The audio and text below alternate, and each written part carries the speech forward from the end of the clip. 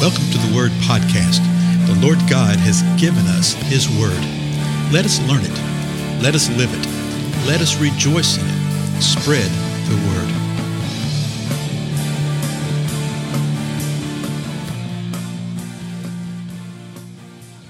Blessings, everybody. This is Dale. Thank you so much for joining with me today on the Word Podcast. We're continuing to look at the parables of the Lord Jesus Christ.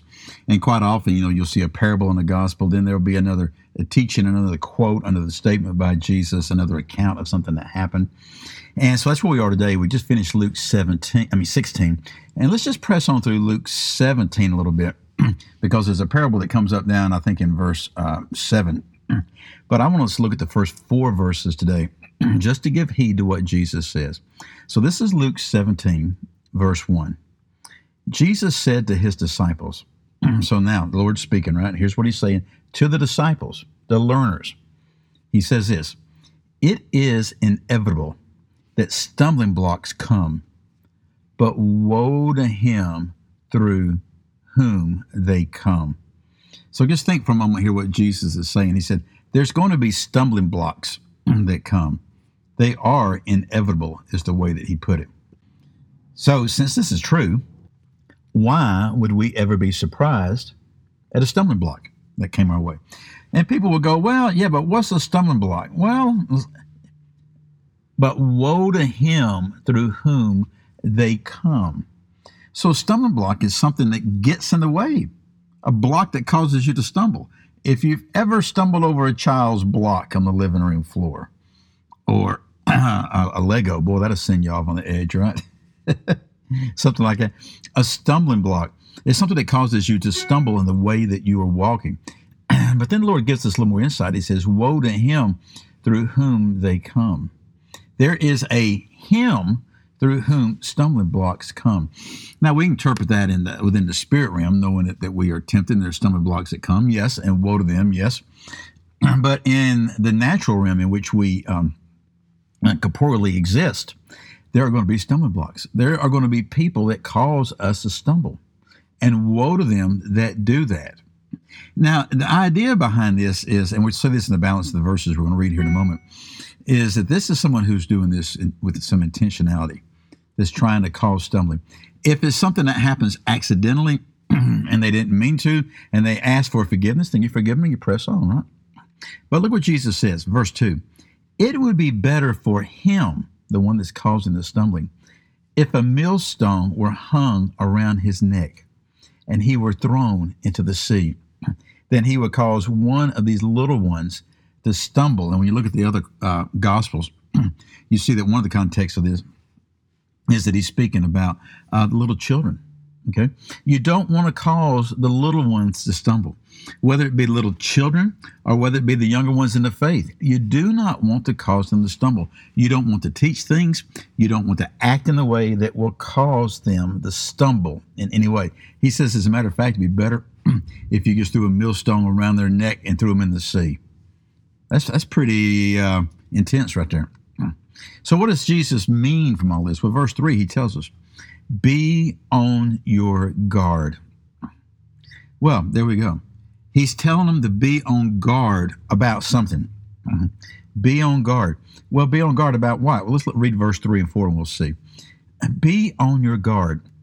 If your brother sins, rebuke him. And if he repents, forgive him. And if he sins against you 7 times a day and returns to you 7 times saying, I repent, forgive him. So what's being said here in these 4 verses, and this one little thought that Jesus put together right here? He's telling us to be on our guard and to beware that stumbling blocks are coming. Well, what do you think the stumbling block is that he's pointing to right here?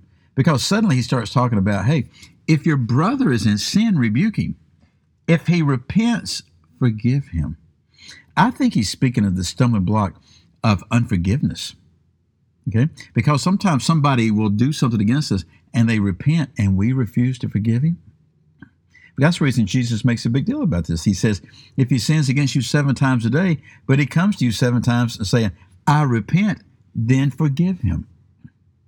Don't get caught up in the stumbling block of unforgiveness. If someone repents, and I'm talking about truly repenting, then forgive him. Now, a lot of times people will get caught up in this yeah buts and the what abouts. What if somebody steals from me, okay? And they've stolen from me 7 times that day, and they ask that I forgive them and they repent. Then you forgive them. Does that mean that you don't lock up the cash drawer? No, you walk in wisdom. Because you're actually trying to help them to keep from sinning. But Jesus is telling us to be on guard. Be on guard. Be on guard and forgive one another. Be on guard and repent.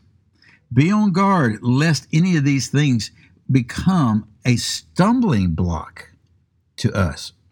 This is a biggie, folks, because so much of the professing body of Christ walks in unforgiveness.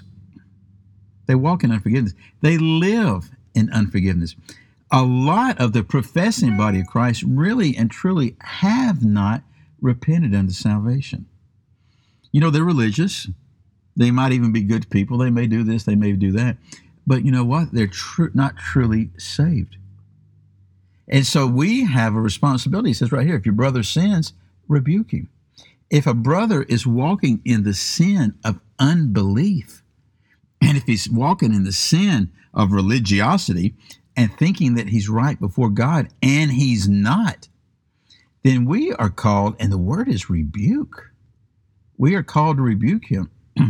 The word literally means to censure somebody. It also means to honor somebody. But the idea is to admonish them and to give them the due measure that is due what they're doing. And so sometimes we get a little milquetoasty about these kind of things. We think, well, it's not my role. It's not my responsibility. Jesus is telling us point blank, be on your guard. Be on your guard. If your brother sins, rebuke him. And if he repents, forgive him. Okay?